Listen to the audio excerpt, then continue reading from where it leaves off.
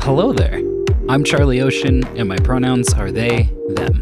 Welcome to Allyship is a Verb, a podcast for people practicing allyship for the LGBTQ+ community and beyond.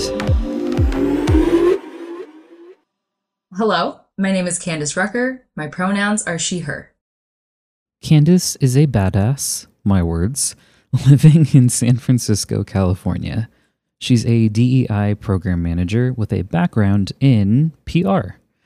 We met randomly on LinkedIn because I've been expanding my network, and she said yes to my connection request.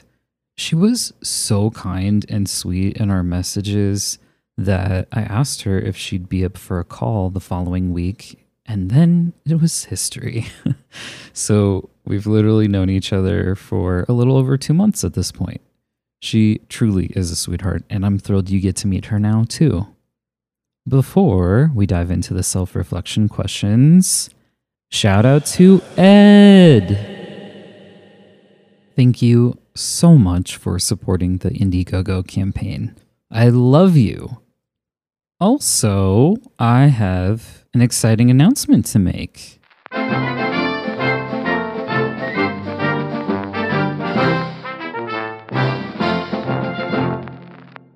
We won an award.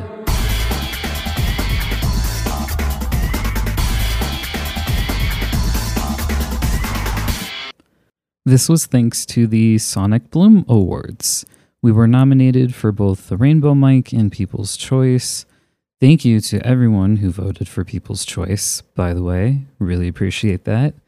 And we won the Rainbow Mic. It's really exciting, and this is a group effort, so I really just want to take a moment to thank Molly, the audio engineer, and Veronica, the transcriptionist, and every guest who's been on, every person who's helped to share the show. All of this has helped us to come to this moment, so thank you, and I'm very happy to share this win with everyone. Okay. Here are the first 3 self-reflection questions to think about during the episode, and make sure to stick around after the conversation for 3 more. Number 1. What do I think queer politics are? Number 2. Where I live, is there a political party affiliation that aligns with my values and beliefs? Number 3. What do I think of when I hear Black History Month? And now, our conversation. I think I want us to start a podcast that's called A Very Long Story Short, and each episode we're just trying to make one long story short, and then there's like a panel of judges at the end that rate us on how well we do. Yes. Honestly, I would lose every time, but I would just have so much fun. Because then, I never even finished the story because I've taken us on 3 side quests that we probably didn't need, but of course we did because I'm neurodivergent. Yeah. I love this. You are Black, queer, a woman, still uncovering neurodivergence, plus anxiety and depression riddled, your words. What? Which, relatable. What do those intersections mean to you?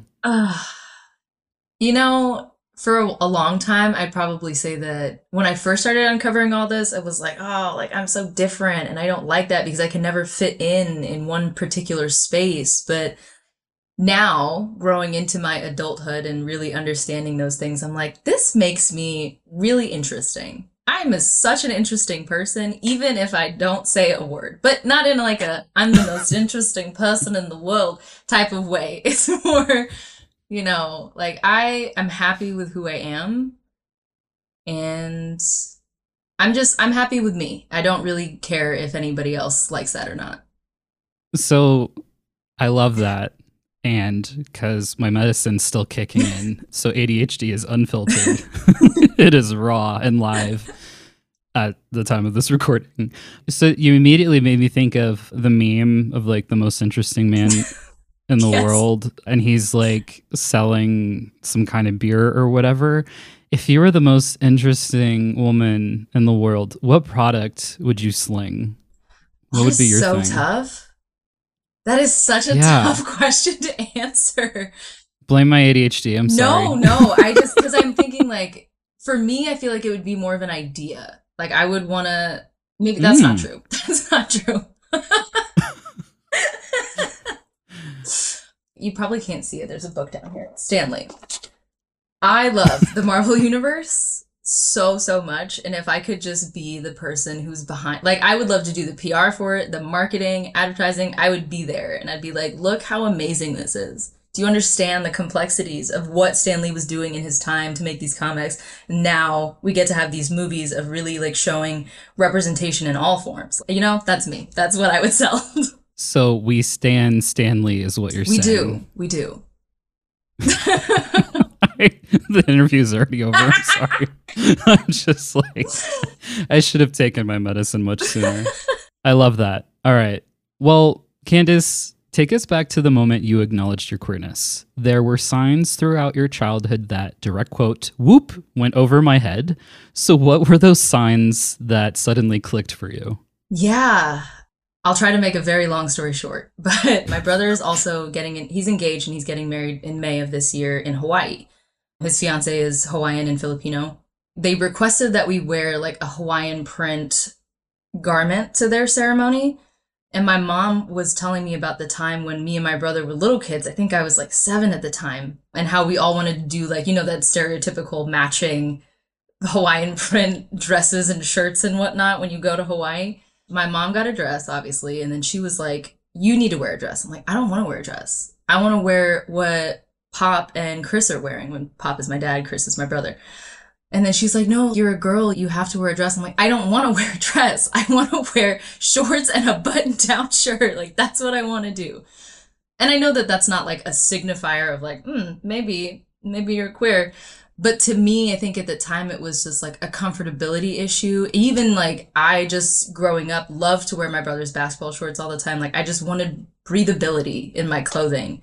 And I know a lot of people looked at me and were like, Candace, are you a little fruity? I was like, no, how could I ever? What are you talking about? And now you're like, I'm a lot Yes. fruity. Thank you. I was like, oh, wow. Thank you for all seeing of me. you were right. That's amazing. It really clicked for me in the era of TikTok and during the pandemic when all we had to do was look at TikTok and that was it. There's nothing else.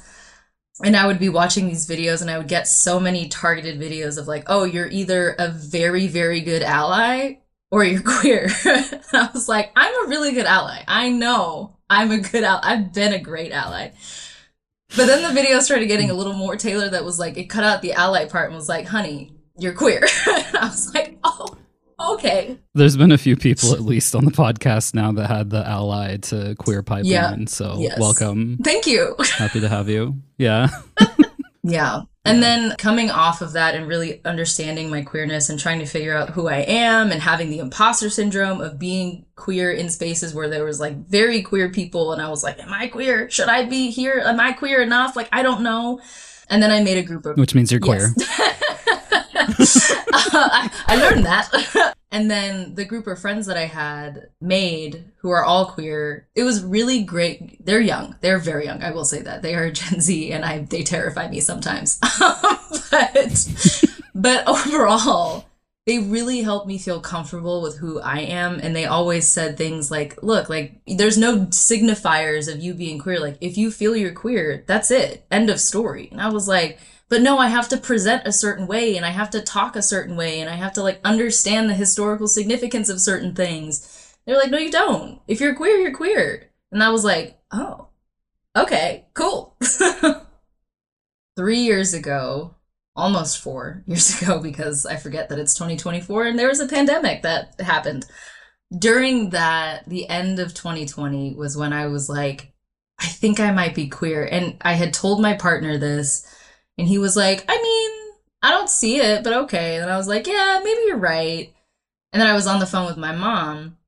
We had like hours long of discussions. And she was like, I mean, you might be, but who knows? Whatever. And I was just like really questioning it, really didn't understand how, if I could tell myself, like, did I need some type of expert in queerology to tell me that I'm queer, And then a year after that, I really settled into, you know what? No, I know that I fancy everyone, and that's okay.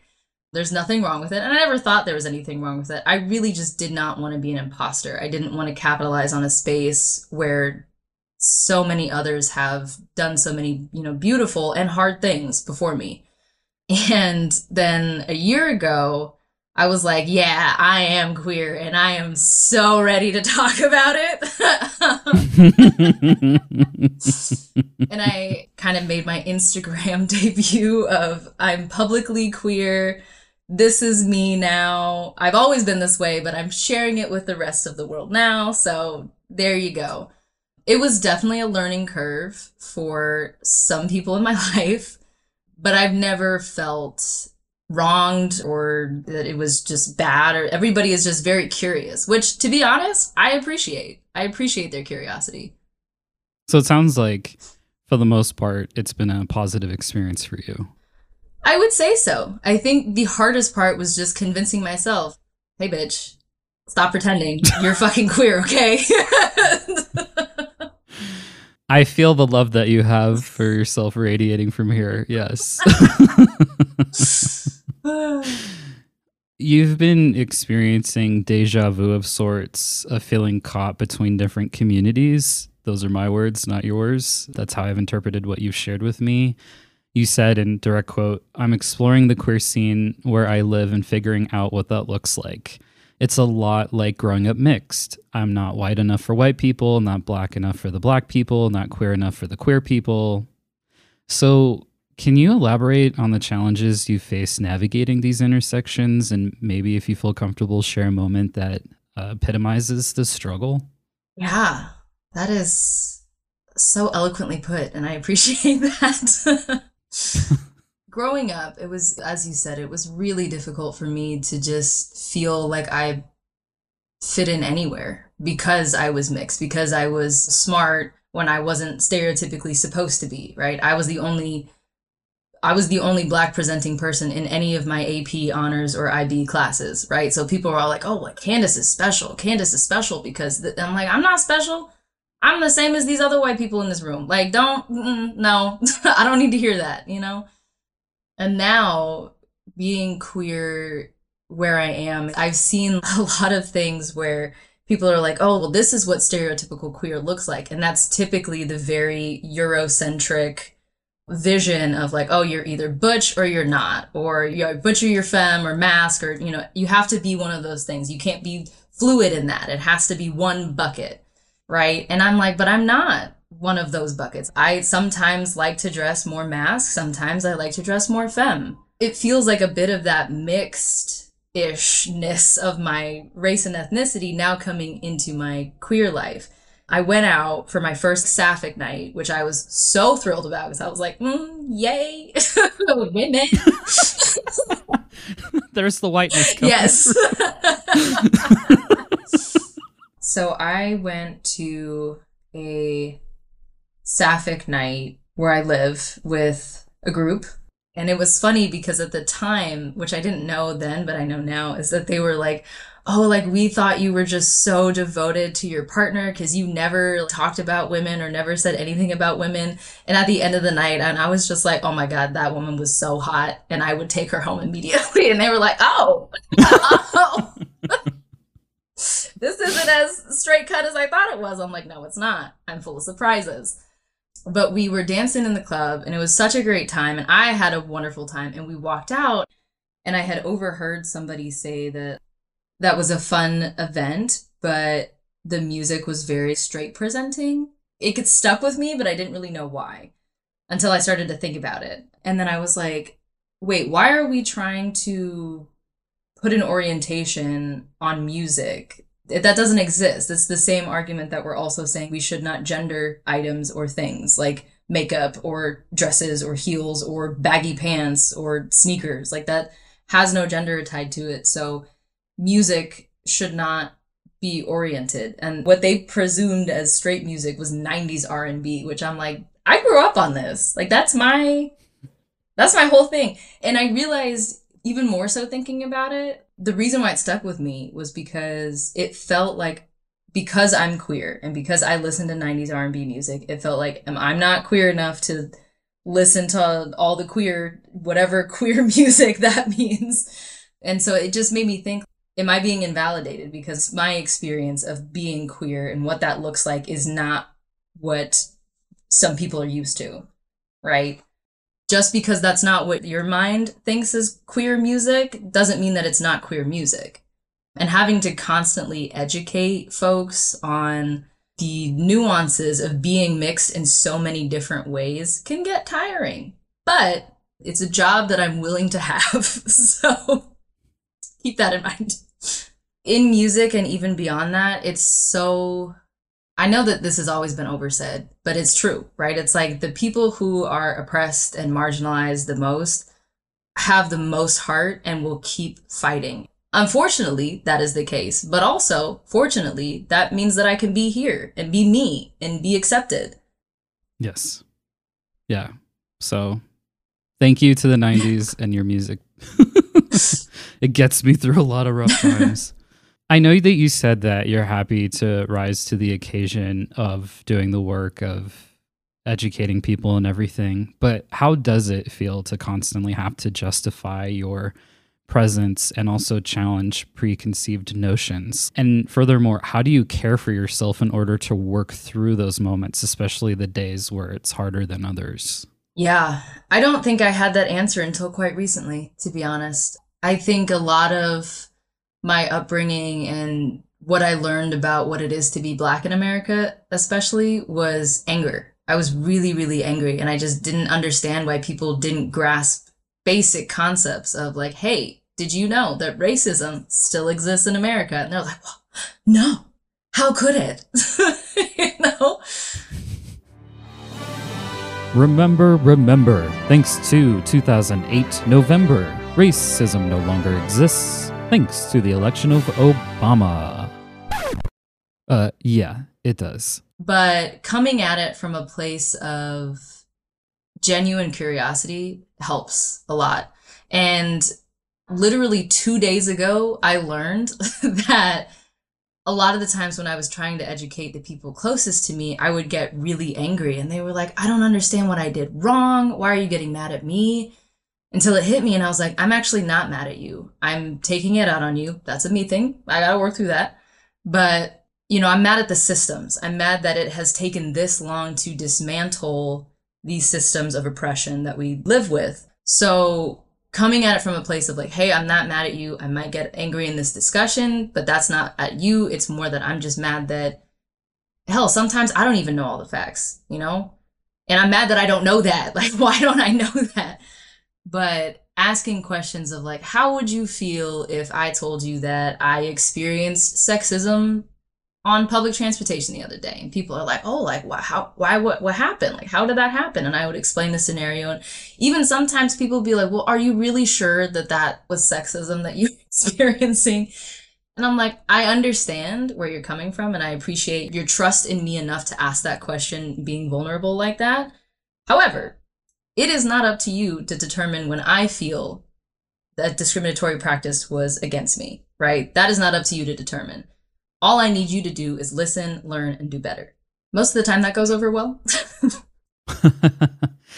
Yeah, to your point, I get too emotionally charged with those who are closest to me, and especially if like we don't have the best relationship, but they're like blood related family. So like my uncle, I feel like I'll never get through to him. Someone else is going to have to explain my pronouns because I've given up. So I'll leave that at that. But also, I think, like you said, for me, I've realized it comes from a place of you're not seeing me. And sometimes it feels like an active invalidation of my feelings or my experience. And that's where I start getting angry. And then I have to like walk away or whatever the case is because, yeah, I need to cool off. But yeah, those moments I can be quick to being charged emotionally. And I know it's not helpful to the situation. But to your point also, it's important for me to be able to acknowledge those feelings and feel them in a way that feels safe and process them in a way that feels safe because I don't know, 20 million therapist friends that I have will tell us, I don't know, it's a healthy emotion or feeling and it gives us information. It's telling us something. And I'm like, Okay, well, I don't give a fuck about that right now because I'm angry. So come at me later with that mess when I'm ready to actually hear it. I'm too angry. Fuck off. Yeah. Thank you. Kindly. I Yeah. mean, and that's very valid. Like I always tell people, feel your feelings, but also, to a certain extent. Like you can't just be angry 24/7, 365. Like that's a bit much. Maybe that's some internal work we need to do. Yes. Yes. I know that you value representation because we talked about bicons and things like that previously. How do you feel about the current state of representation for mixed and queer individuals in media? And what are some changes you would like to see in the industry? Yeah. This is hard. This is hard. The two voices in my head, right? There's one voice that's like, oh, we have some representation, so that should be enough. And then the other voice in my head is like, why are we stopping at some? We should have many. We should have all. But at the same time, if we have all, we can't have other types of representation. So I can't go that far. But it's nice to see that we're slowly making that progress towards it's even bigger than just like cinema or media. It's in authorship, people who are writers. Because I mean, I've been on a book kick lately. I'm gonna just preface with that. So, like, I have been only trying to read books from Black women authors, Black queer authors, yada yada yada. So I'm like, I need to find more books of these authors, and it just helps me feel so seen. So this book back here, Journal of a Black Queer Nurse. I'm not a nurse. I've never worked in healthcare. I don't understand it, quite frankly. It's one of the systems I would love to dismantle, to be honest. Yes. But the author, Brittany Daniels, she had so many encounters working as a nurse all over the country.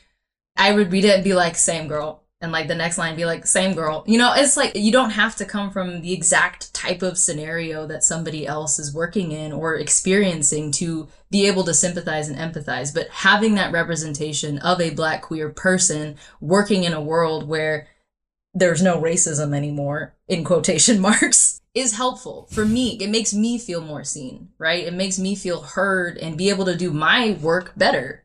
Yeah. The whole racism thing, and I know so many people will be like, but we had Obama. I'm like, don't even start with that. And then what happened after that? And during even. Don't even come at me with that. The anger. I'm shoving it down. Just kidding. But also not. No, I know. It is funny to me, though, sometimes when people are like, it's okay because I have a Black friend. I'm like, what does that mean? Are you saying that I am your Black friend? Like, we are the same people? Because that's not how that works. Well, you're helping them with their bingo card massively if you're having like multiple identities now. So the fact that you're Black and queer, you're doing them a solid. Supposedly. Having to explain to people your proximity to someone doesn't mean you're practicing allyship in the right ways. Don't play the I have a Black friend, I have a Jewish friend, whatever card. Yeah. Don't. It doesn't help anybody. It really, I mean, because it's like, that's great that you're expanding your group of friendship, I suppose, but are you learning anything? Because what you're telling me is you're just using that person as a token. You haven't actually learned anything from that person. So maybe we do the work. Yeah. Which is why after this conversation, I'm going to be like, my Black and queer friend Candace said, and then, use that card. Yes. I'll allow it this one time. Thank you. I will use that free pass very carefully. So given that the media and everything that we just talked about, is there anyone you specifically look to or admire that is part of the representation you want to see? Yeah, I mean, there is something I've been trying to take to heart, which is admire and put on a pedestal the words that people say and not exactly the people. Because everybody makes mistakes, right? I'm not going to sit here and be like, I'm the most perfect Black queer woman in America. I'm not. I've done some stupid things, But with that said, if I were to really love the words that somebody chooses to use and how they express their strifes and their successes and their identity, I would probably say Janelle Monáe is top of that list. Like, they are just, like, you can't beat, They're a wonderful actress. Everything that they do is intentional and very thoughtful and meaningful. And it feels nice to have that balance of both being able to see the anger and also the eloquence. At the time of recording this, yesterday was the Grammys. I don't watch that Neither do I. stuff. I've stopped watching that stuff ages ago. Yeah. However, Janelle Monáe, there's been this quote going around where they said, "There is no pleasure without safety. We need to feel safe systemically, I can talk, and legislation wise. Without that safety, there is no joy." And I agree with that wholeheartedly. And I think it's another great way of saying that expecting us to have that visibility without any sort of safety is just like irresponsible. So when people are like, well, just come out, it's a different time. Well, it's not though, because now here in 2024, I think the last number I just saw, we're again barely in February. The last number I just saw is 388 proposed bills for the year that are anti-LGBTQ plus or anti-trans specifically. So when we have things like Trans Day of Visibility or whatever, things like that, just because we're being visible doesn't mean it also comes with safety. Exactly. So anyway, I don't know. I literally just saw that this morning. So when you said Janelle Monáe, I was like, hold on, let me whip out my phone. Yeah. I just screenshot something. It's so true that it's like safety is a privilege that a lot of people don't realize they have.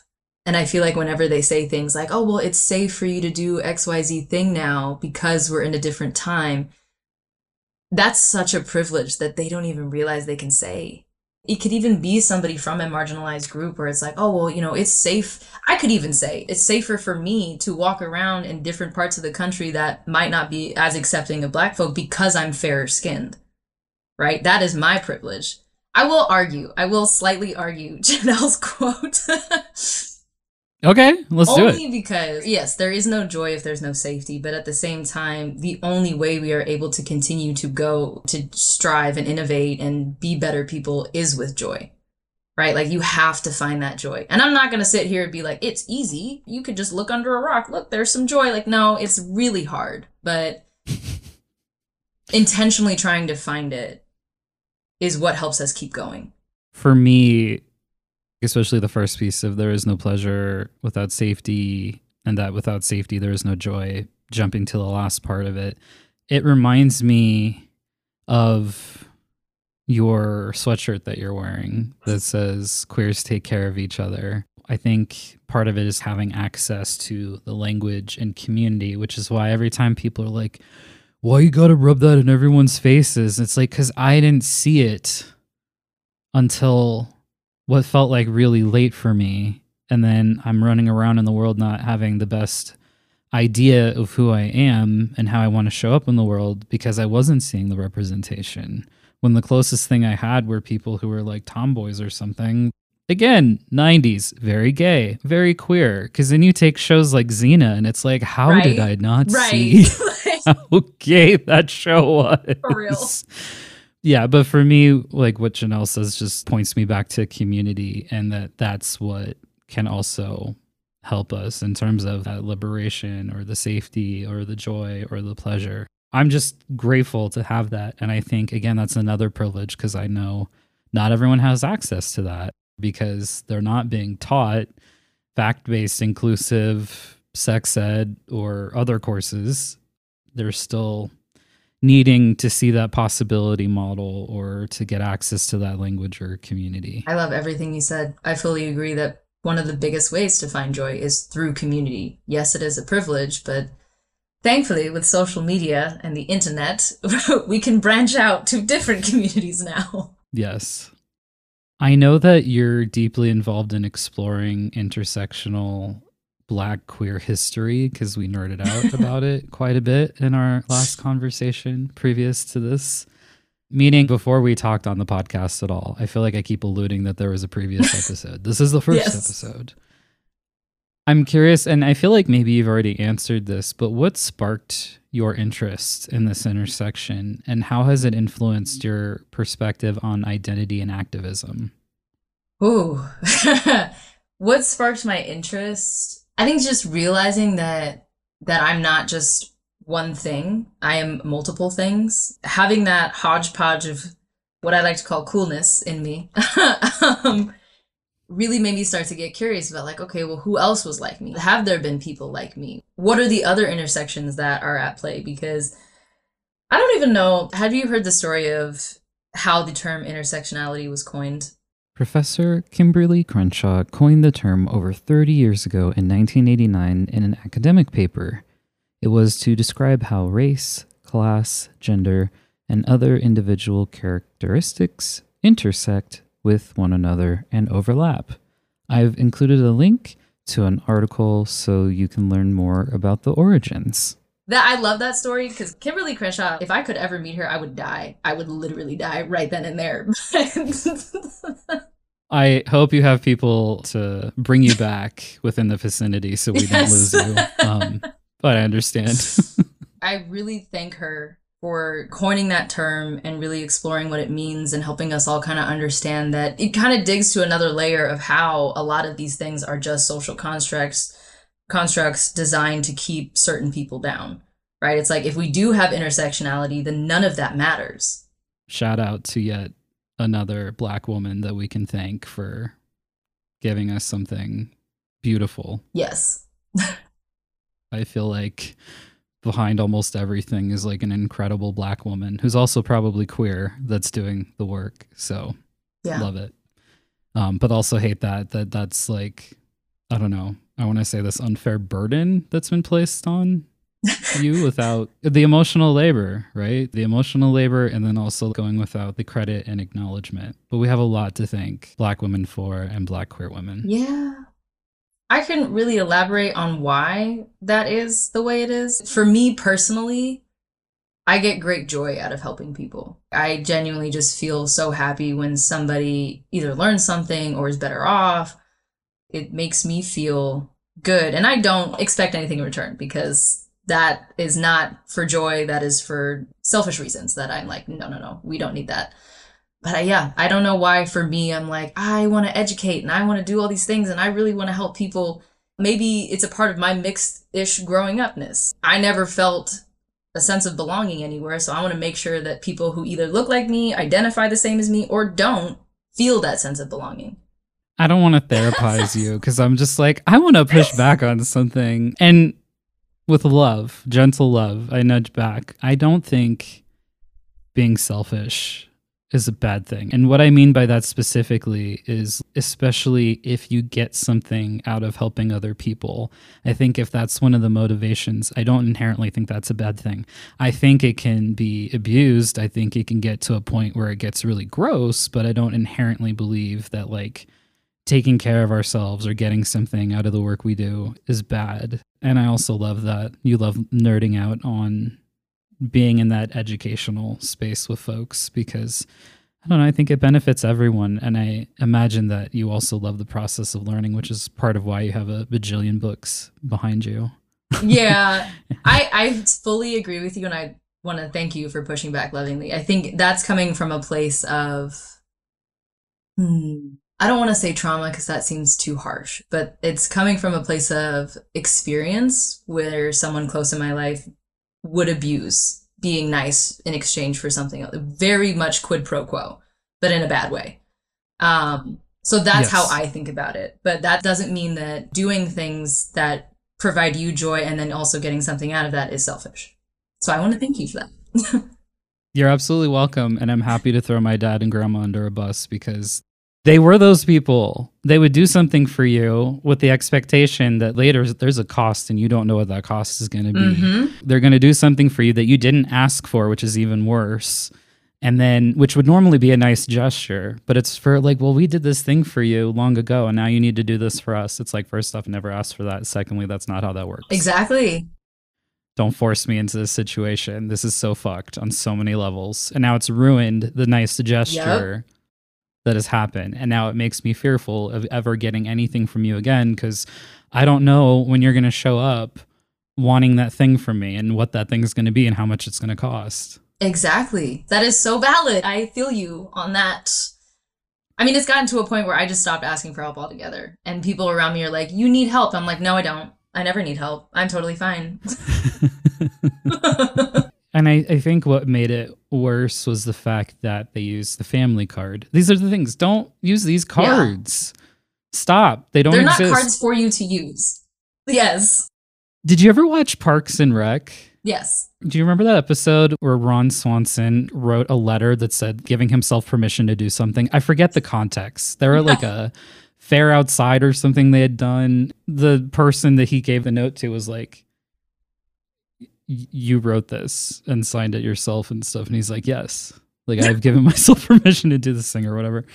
I relate to that experience and I appreciate you sharing it because it definitely can be something really crunchy. And I've definitely gotten a lot better about healing in community and slowly leaning on people more and all that, but also with the understanding there's people who lean on me and I disappoint them too. So I need to practice that myself as far as like being flexible with understanding that we're all human, living under capitalism and racism and everything else that's shitty. The isms and the phobias, what I like to call them. Exactly. Exactly. You drew a comparison between Malcolm X's more confrontational approach and Martin Luther King Jr.'s peaceful angle.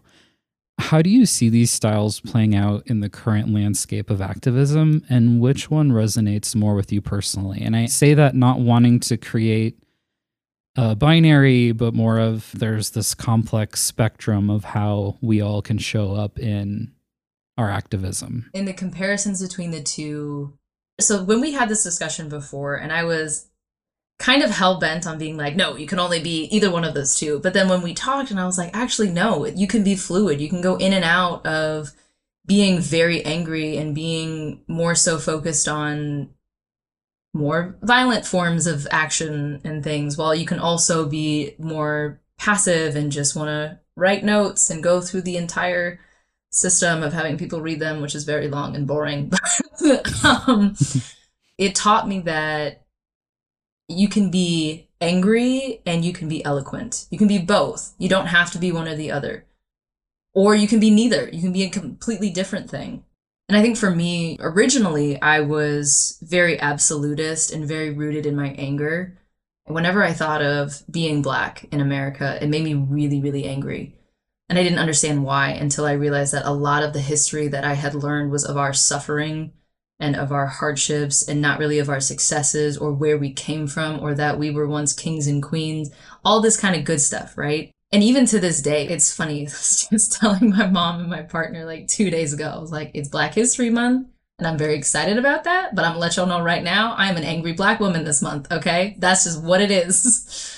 But then coming to terms with my queer identity and especially celebrating like Pride Month and you know, all the other things, I was like, I'm really happy about this. Like, I'm really genuinely happy, even though a lot of the histories are intertwined between Black history and queer history, and a lot of it faces the same hardships and the same struggles. But I focus more on the successes of being queer than being Black. For me, what I'm really trying to understand is how I can be angry, like in a month, like Black History Month. I can be angry, but also come from a place of understanding and trying to educate and trying to learn myself.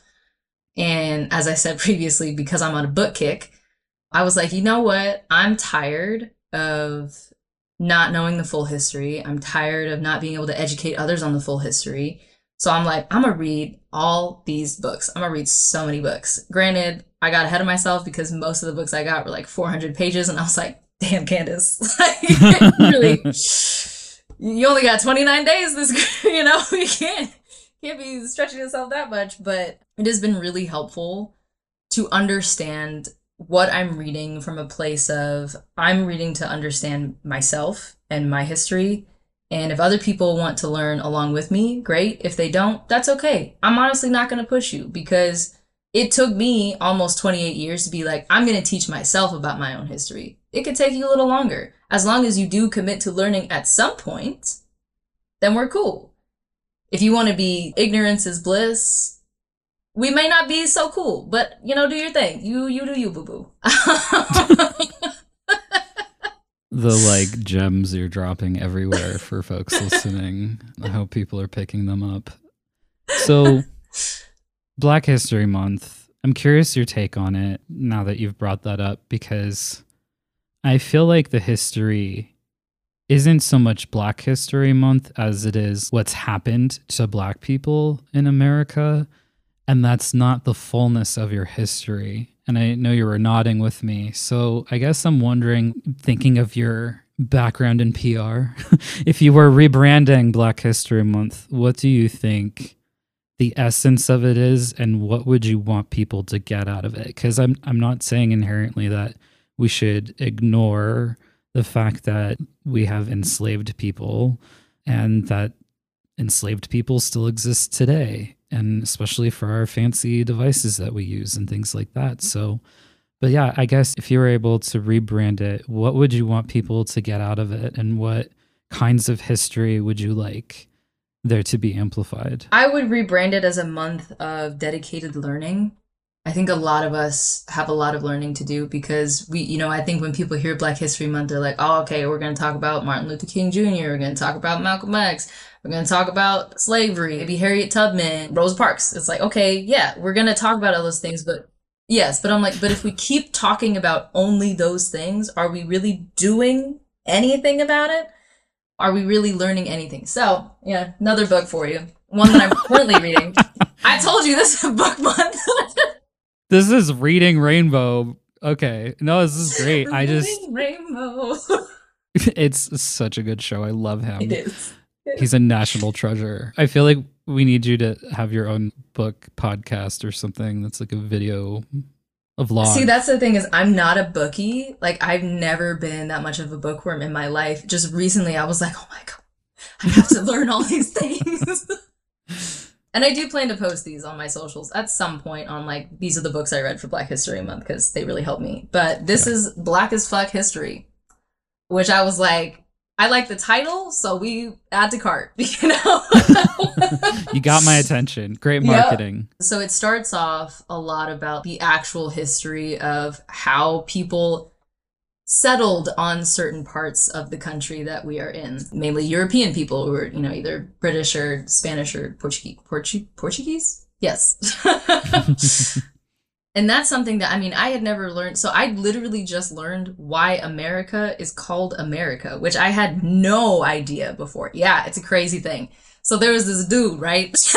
Always. So it starts with a dude. Yeah. He was an Italian and he came over to Spain and he met Christopher Columbus, and Christopher Columbus was like, I'm amazing and I know everything in the world and we're going to go exploring. And this guy's name is Amerigo Vespucci. And he was like, oh, I also know a lot about geography and I'm really interested in it. So we should team up and do all this stuff together.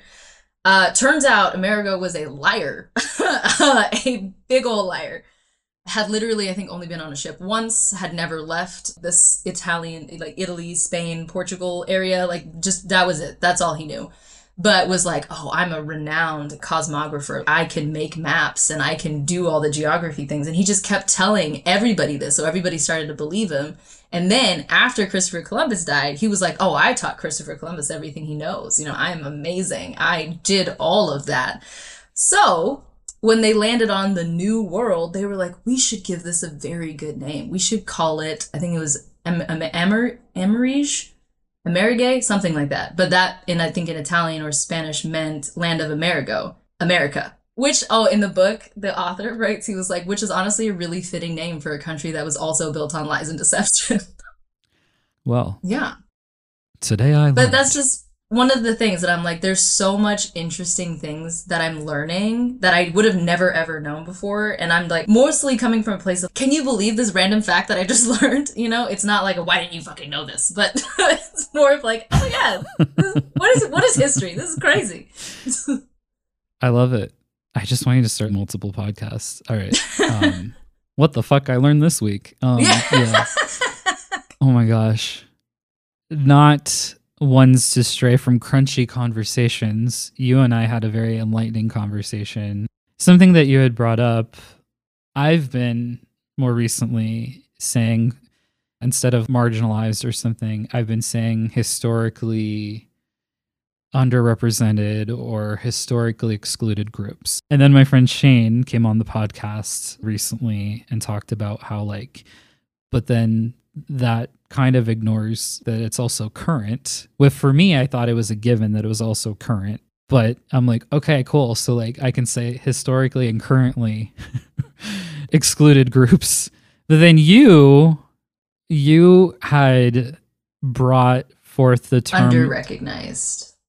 Yeah. But then we came up with a great term together. Yeah, and we're going to drop that worldwide premiere here.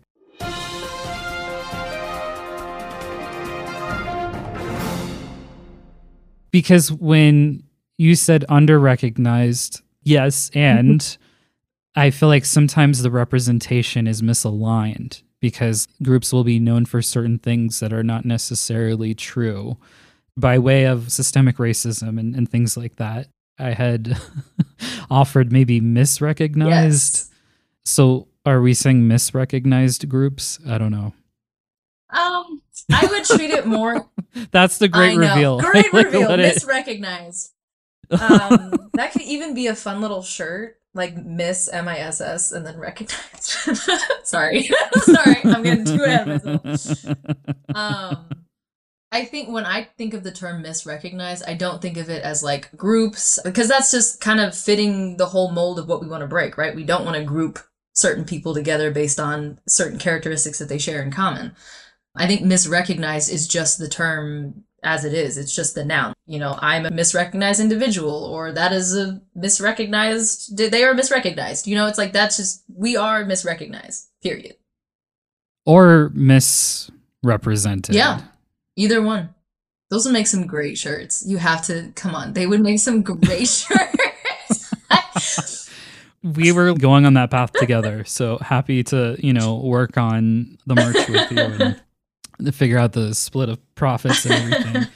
But yeah, saying something like historically excluded groups, etc. I mean, I still think there's probably times where it's relevant to say things like that, but it just depends on the context too, right? But I don't know.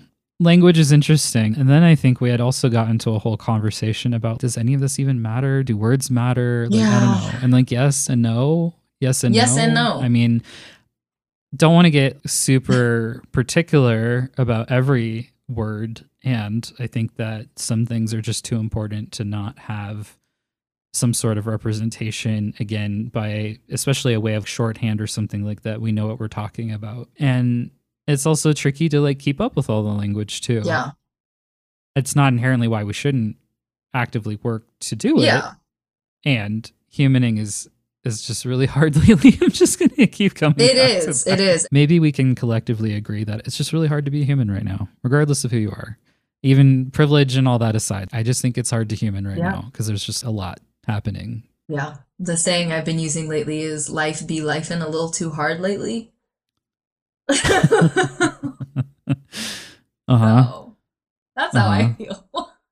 To me, the systems that be, the ones that were created in such a, I'm going to create this word, jargonistic way. Love that it. I mean, it was made to be vague. It's like the undertones of the people who get it, the people who don't, right? And the people who get it are the people who have always been on top and have always been looked at as the model of what society should reflect, right? And one of the things that I had often kind of explored in that whole idea of you can be angry and eloquent is like, you can be angry, but if you're eloquent enough to play the game that has already been set up for you and win, why not do that? Why not fight, not fire with fire? Because me as an Aries, I do want to do that, but it's not healthy. The queerness is coming through. Yep. Basically, what I say is that if people who are creating these laws and legislations and enforcing them and saying all these things are fighting with very vague and very hardly understood words, why not do the same right back at them? Because then they can't fight you. You're doing the exact same thing. I had an example the other day where somebody was talking about how their procurement practices were going to be reviewed because they were not inclusive. So their procurement practices were focused on supporting LGBTQ plus owned, minority owned, and women owned businesses. And people were fighting like, well, that's not inclusive because you're excluding a very large portion of businesses, right? And to be fair, they are correct. But And then I was like, what if you just change the term to community-owned businesses, right? And granted, that's not the end-all be-all. I'm not saying that that's what it should be, but it's more of like every big corporation or small corporation wants to support the businesses in their community, right? And now technically, that means they are inclusive of all the businesses in that community. What it doesn't say is that we're going to focus on specific businesses in the community that are LGBTQ plus owned, minority owned, and women owned. Yeah. Words are hard. Language is hard. I like the clever sidestep of community-owned businesses. What's one allyship tip you'd like everyone listening to consider? I think there are themes throughout this conversation that I brought it up, and definitely one of my things that I'm trying to work on, but continue to be curious and continue to want to learn, because the moment you stop seeking knowledge is the moment you start becoming, I'm not going to say complicit, but borderline. It's a great way to continue to pass on the actual truth and knowledge of what's happening, in what has happened, what is happening, and what will happen, right? So the biggest point that I have to offer is be curious and never stop learning. Candace, thank you so much for being on the podcast and being open to the connection request on LinkedIn just a couple of months ago. I've really been appreciating our conversations and I can't wait to have more. So thank you for taking a chance on me and just constantly having wonderful conversations with me. I feel so stimulated in a delightful way every time that we talk and meet, and I can't wait to see what trouble we get into next. Before we dive into the final 3 self-reflection questions, I just wanted to let you know that we have merch. If you didn't know that, we have a shop on Bonfire. There's a few different designs, including the cover.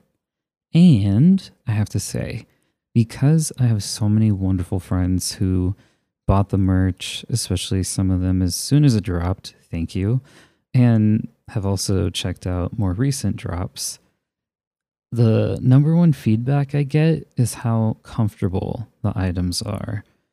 I know some people were like practically living in the hoodies for a while, and yeah, I have a bunch myself. I have a handful of the shirts and hoodies and sweatshirts. So if you are looking for some comfortable clothing, feel free to check it out, and it helps support the podcast.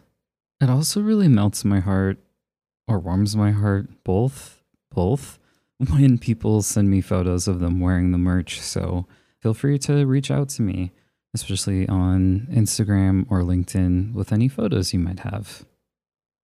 That said, the final 3 self-reflection questions are: number 4, do I think there is such a thing as queer music? If so, what is it? Number 5, do I think about my unique intersections? Number 6, when was the last time I got curious?